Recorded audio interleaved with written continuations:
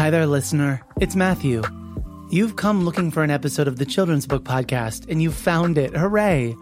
But you're probably wondering why the name of the podcast has changed. After 8 years of doing the Children's Book Podcast, I began a new career as head of podcasts at A Kids Company About, where I now oversee a podcast network dedicated to producing original content that talks up to kids, centers the things going on in their world, and engages and challenges how they see the world and themselves. All of the episodes of the Children's Book Podcast are still here.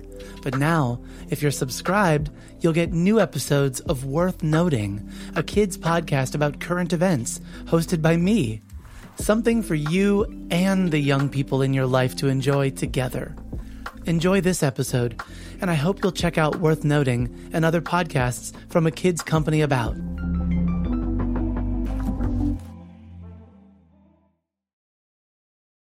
Support for the Children's Book Podcast comes from listeners like you. Learn how you can support the show and get exclusive access to podcast episodes not released to the public by visiting patreon.com/Matthew C. Winner.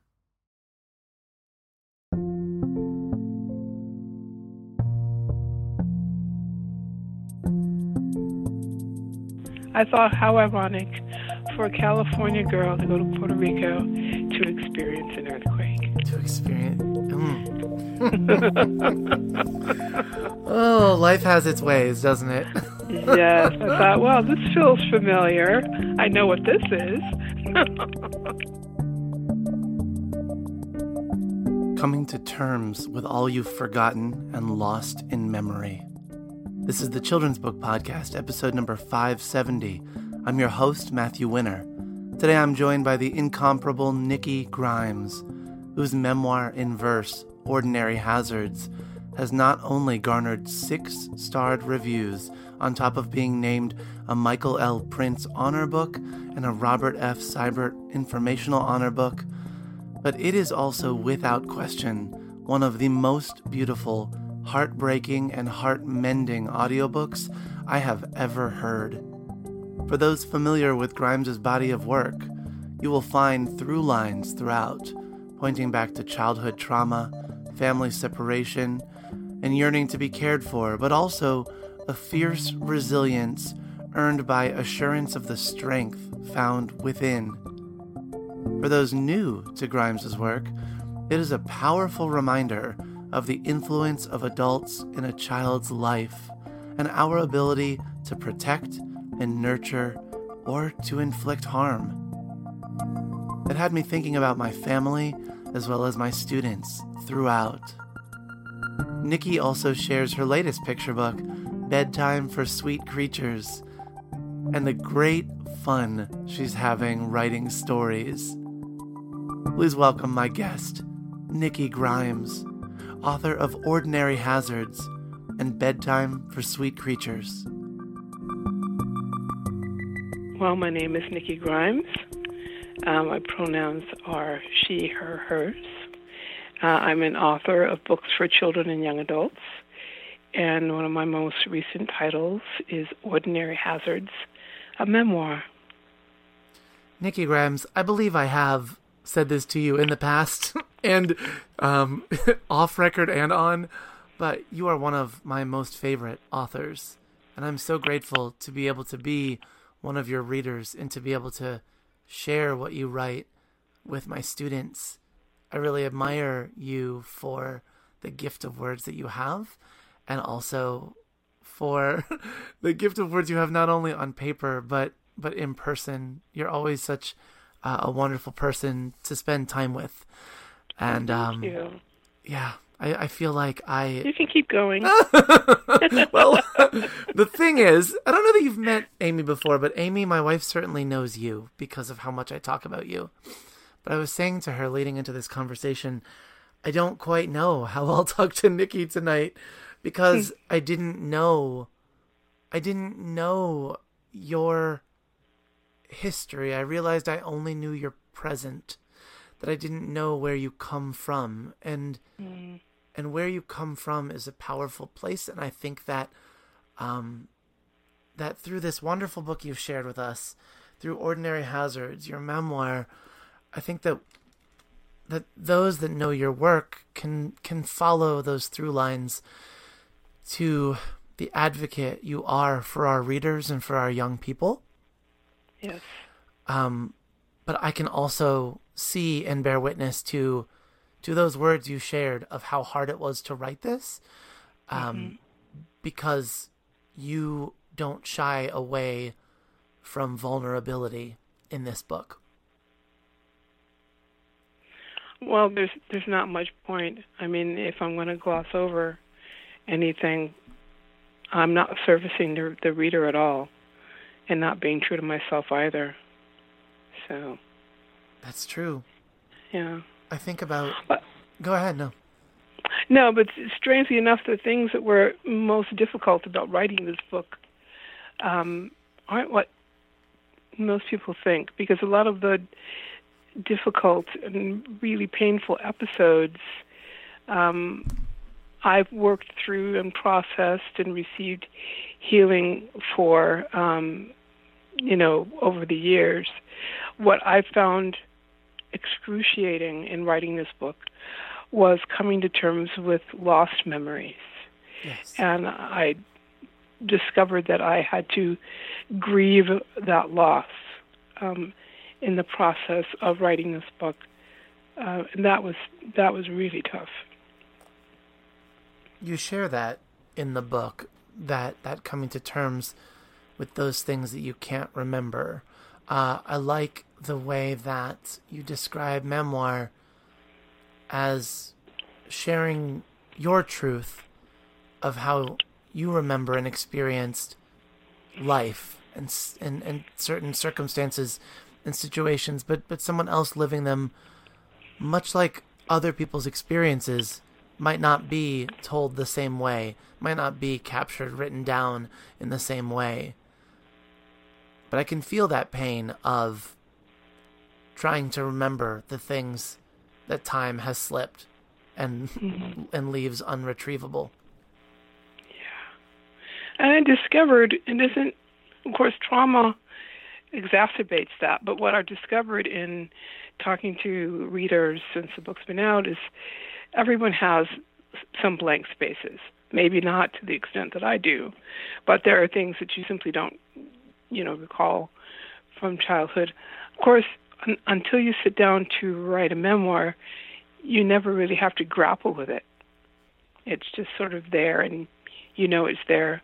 But the minute you're dealing with story, and you have to have beginning, middle, and end, and you have to have connections, that's where the rub is. Did you plot this book as a beginning, middle, and end, or did it take shape as you were trying to write your way through your life? I wonder how that process of this came together. I had to have a framework of where I was going to start and stop, and I knew that I wanted to focus on that 16th year, which was so pivotal in my life. And originally, I thought I would just write about that year. And of course, once I started to do it, I thought, well, it makes no sense unless I write about what led up to it. So then I went all the way back to the beginning and wrote, from there. But not necessarily in sequence. I tend not to write in sequence anyway. I approach most projects like a jigsaw puzzle.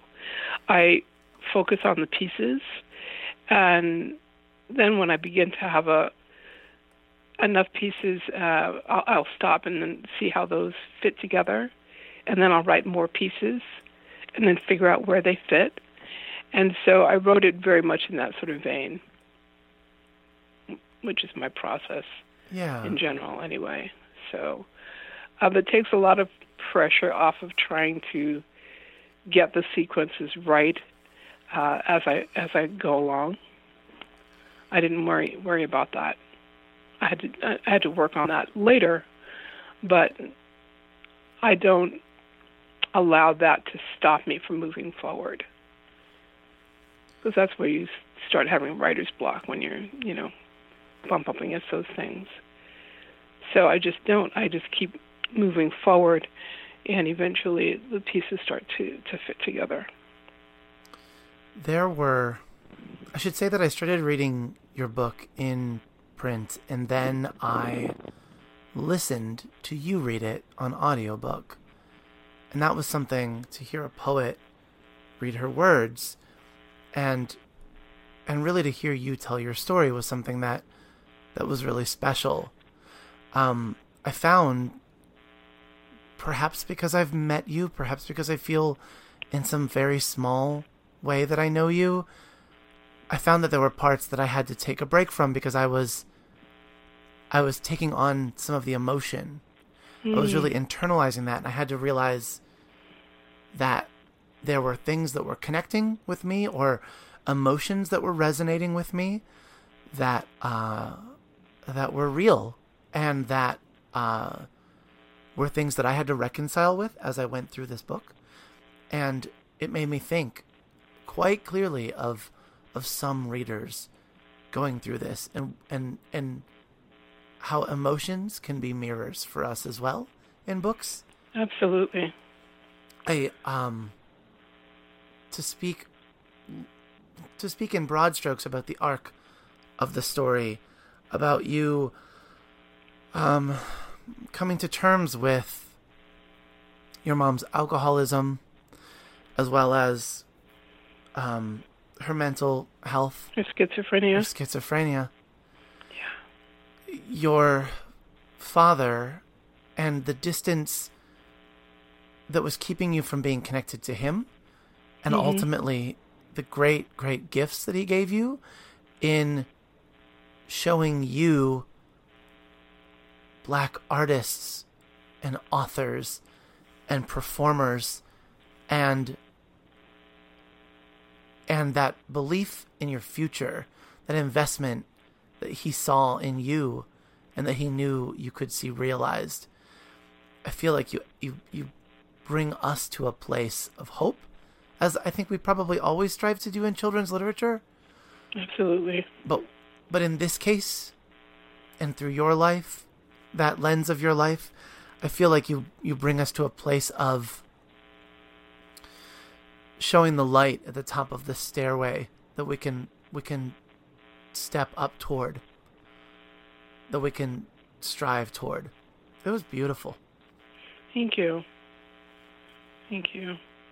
Well, for me, that's the whole point of writing. That's the whole point of story, is to do that. It's to shed light, whatever light we have, to bring that to bear to the stories we tell. And what's really magical about a book is when a reader comes to a story that is so far removed from him or herself, and yet they find connections. And they find things that not only that resonate, but that take them back to their own story. I think a good story always does that, should always do that.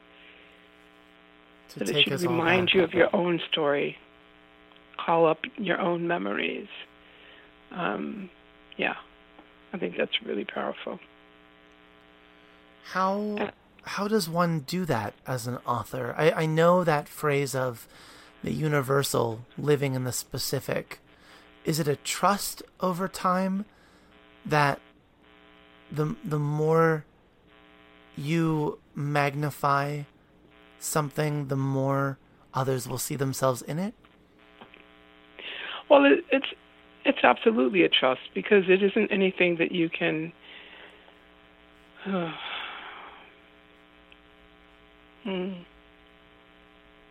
you can intend to do that, of course, but there's really no magic, there's no alchemy that causes that to happen.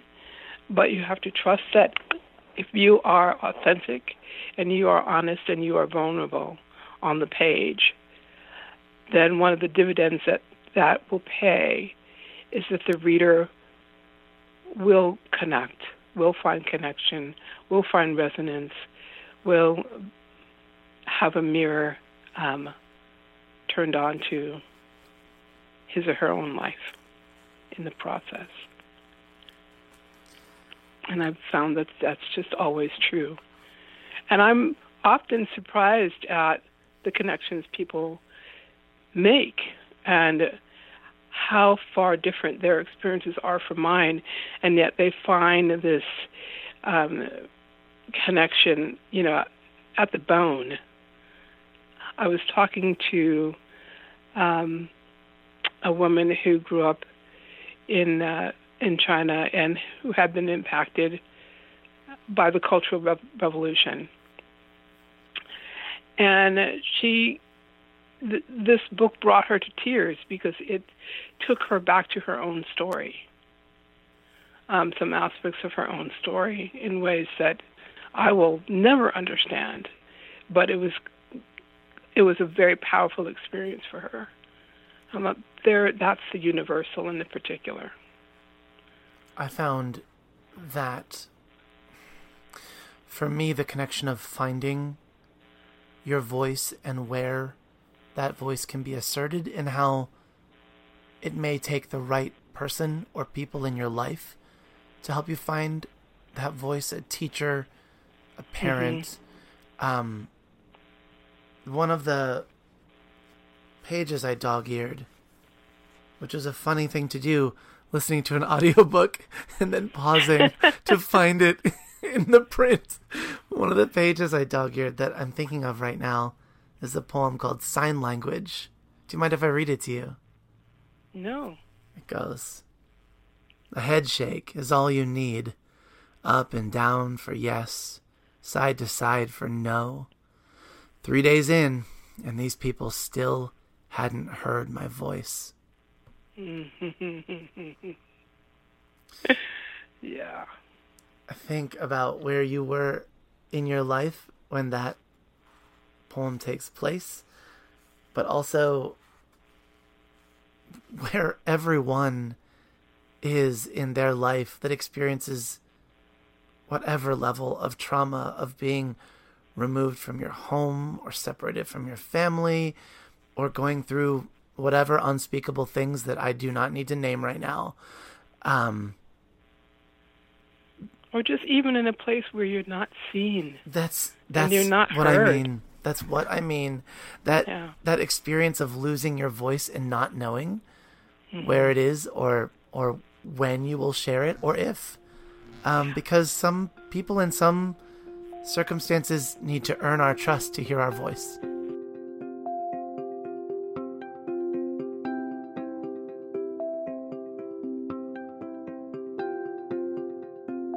The Children's Book Podcast is sponsored by Libro FM Audiobooks.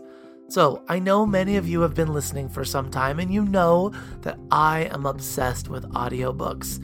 And the reason why that is because, one, I can listen to them wherever I go, and two, because frankly, I'm a terribly slow reader, and three, the only time in the day that I've really been able to carve out time to read is after a long day of teaching, after we've prepared dinner for the kids, and we've bathed them, and we've sent them to bed at the very end of the night. That's when I can read, and it is hard to read and get through a novel at that pace. So, thankfully, we have audiobooks. Now you've got lots of options when it comes to buying audiobooks, but what if you could support local bookstores at no extra cost to you? Did you know Libro.fm lets you purchase audiobooks directly from your favorite local bookstore? You can pick from more than 125,000 audiobooks, including those New York Times bestsellers, recommendations from booksellers around the country. With Libro.fm, I get the same audiobooks at the same price as the largest audiobook company out there, but I'm part of a much different story, one that supports community. Listeners of the Children's Book Podcast can get a 3-month audiobook membership for the price of 1 month. Go to Libro.fm, that's Libro.fm, and enter WINNER. With each listen, take pride in knowing that you're supporting local bookstores.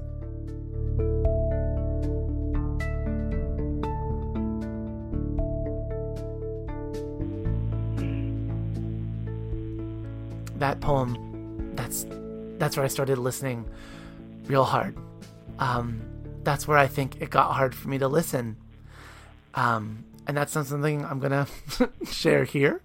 But it's something that I just, I want you to hear that this book made me love you and your work in a deeper way, because of the way it resonated. I'll leave it at that. Thank you.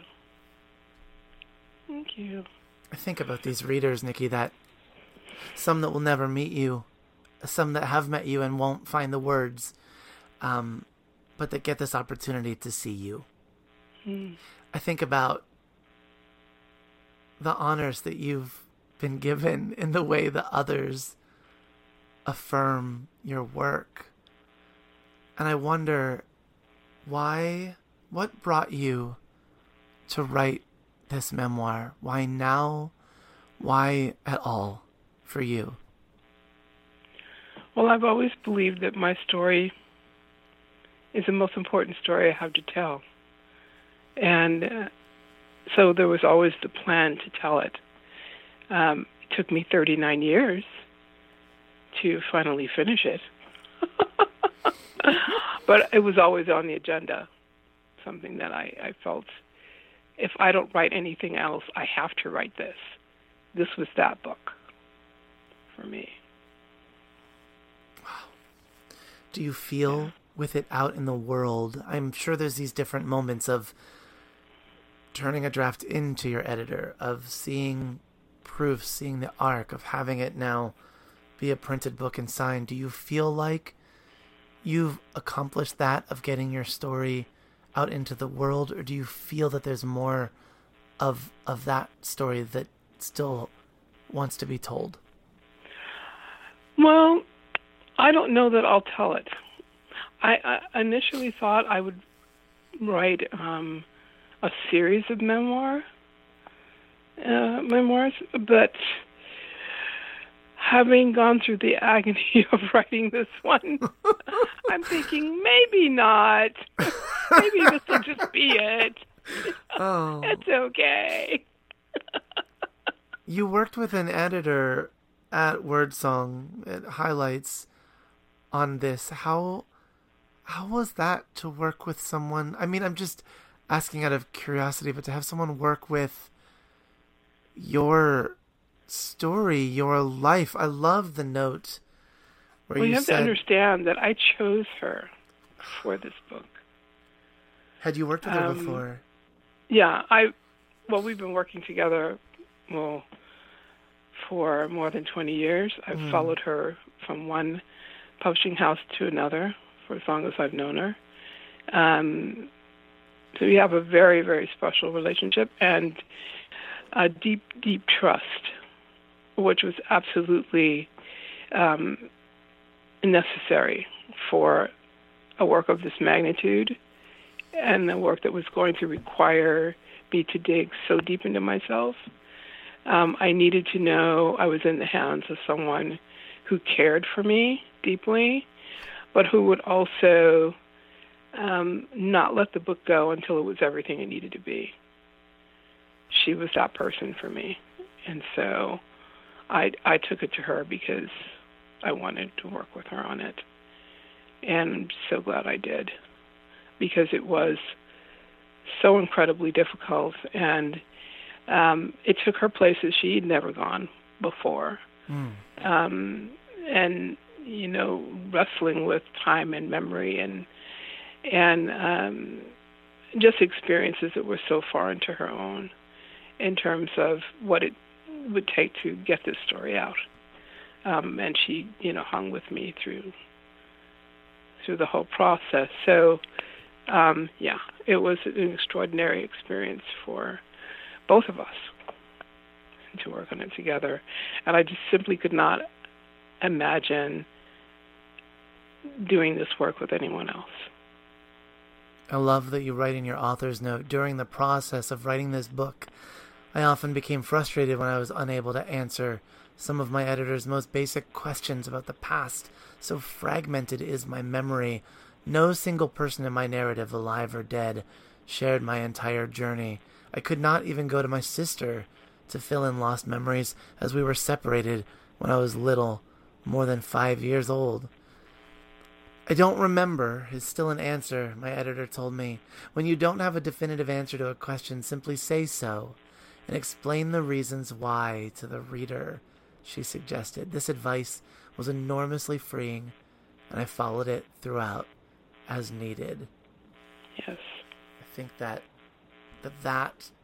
direction also for our readers trying to tell their stories, that acknowledgement that you don't need to piece it together. You don't need to know every moment for it to be valid. It is already valid. Exactly. And piecing it together, I feel like so many things that stuck. But one of the things was that we might not remember the details of the things, but we so often remember the emotion of what we went through. Yes. That emotion sticks, and to write from that emotion, I think connects. Yes, and I'm always looking to make an emotional connection with the reader more than anything else. Probably because as a reader myself, I've always had this wonderful experience whenever I come to a passage that shows me who I am or reminds me of something important that I've forgotten, or that encourages me in some particular way. And I realize I'm not all alone in the world in this experience, how powerful that is. How much joy comes from that, how much peace comes from that, how much reassurance comes from that. So to be able to have that kind of connection with my readers is everything. Yes. And the why of telling this story now is that it is a story of darkness and light, and we're dealing with a lot of darkness in the world right now. And I think it's so important for stories like this to be out in the world where the reader can see there is, in fact, light at the end of the tunnel, even the darkest place that you might be in, that there is life and light on the other side. And you can take that message from me when you see where I've been. Oh my word, I love you, Nikki Grimes. I want to put this poem called Library Card up in my library, and I want to pass it out to all of my library friends. Library card, you write, a magic pass I used to climb into other people's skin any old time I needed. I am so grateful to think of those children that are picking up your books, all of your books, and seeing themselves. One of the recent conversations that I had, that I actually know you know about, is that I interviewed Elizabeth Zunon of Bedtime for Sweet Creatures, that you are yes. You have a picture book. I know that this is how I know you, that you write for all readers, no matter where they are. They can find you, they can grow with you. And I had such a lovely time talking about your words. I think we both had a very lovely time talking about your words for Bedtime for Sweet Creatures. But for those, Nikki, that haven't listened to that interview or heard or read Bedtime for Sweet Creatures, do you mind introducing this book to folks? Well, Bedtime for Sweet Creatures is the first of a series of books, actually, that I had in mind. I wanted to write some books for young readers about ordinary, everyday, universal themes featuring characters of color. And I'm particularly interested in moments of joy. Joy is my word for the year, by the way. And the experience of writing this book was just joyful. And the art is joyful. And I leave the story smiling. And the reader who comes to it, no matter who they are, will see themselves. No, no, no! You beat the word like a drum the minute I say, "Come, sweet creature, it's bedtime." Your eyes swell, wide as owls. Let's go, I say. Who, you ask, as if you didn't know. Bear is going, I say. He'll be awfully lonely without you. Suddenly, you come running. You coil beneath the quilt, silent as a snake. Why are you hiding, I ask. Monsters, you hiss. All gone, I trumpet. You're safe. This is so fun. I know, right? and to have Elizabeth Zunan's art be this like graphic representation of these different things that Mom is calling these trumpets and the bear and the different animals is just so beautiful to look at. It's magical. It's absolutely magical. Yeah. We have, she's working now on the second one, which is Off to See the Sea, a bath time book. It's even more magical. Oh, my word. I cannot wait for that. That's, this is a cool thing for you to be illustrated by so many different amazingly talented folks. But I marvel at the magic of publishing and the way they find the just right illustrator to match those words, giving each book its own voice. That's wonderful.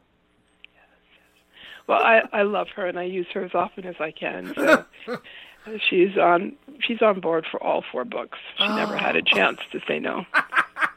I love that. Oh, my word. Well, they're gorgeous books. I know that you know it. I hope that she knows it. Her readers definitely know it. They are beautiful. She's got this style of pushing the boundary of what she does with each work that she does. You can always tell that it's her, but each book has its own voice. And I love the way that she made a special mark on bedtime for Sweet Creatures, and knowing that it'll be a mark that continues through 3 more is a delight. Oh boy. Well, thank you, Nikki Grimes, for writing for all the readers and for bearing your heart and your joy and your love and your soul for all of us.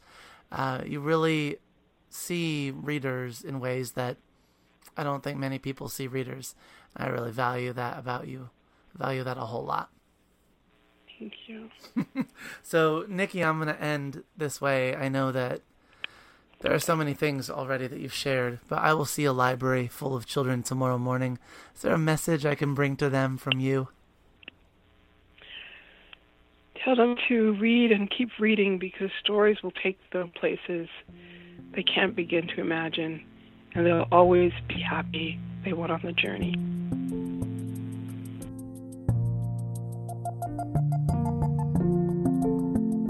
The Children's Book Podcast is recorded and produced by me, Matthew Winner, in my library studio in Ellicott City, Maryland. You can subscribe to the podcast and access the archive of over 550 episodes at MatthewCWinner.com/podcast. Our theme music is by Poddington Bear, care of the Free Music Archive. All views and opinions expressed on the show are those of the individuals and do not reflect the ideas or viewpoints of the publishers of the books referenced. Want to help out the show? Writing a review on iTunes or sharing the podcast with friends through Facebook, Twitter, word of mouth, or any other means helps reach more listeners, which leads to more content and more amazing guests. And that's a very good thing indeed.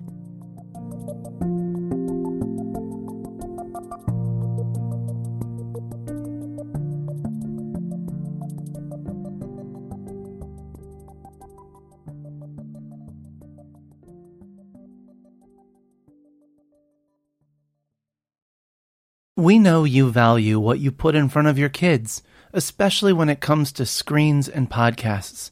That's why we're excited to share a new podcast from our friends at Sleepiest, creating bedtime stories to help your kids fall asleep fast. Hello, Abby here. If you've got children and find bedtime's a struggle, I'd like to tell you about Coco Sleep, a children's story podcast designed to make bedtime a dream. Coco Sleep turns a chaotic bedtime into cozy bonding time. The stories are delivered in a pace that gently slows. Rumour has it that no one's ever heard an ending. So search Coco Sleep on your favourite podcast app and let's make bedtime a dream. That's KO Sleep, and I'll see you there.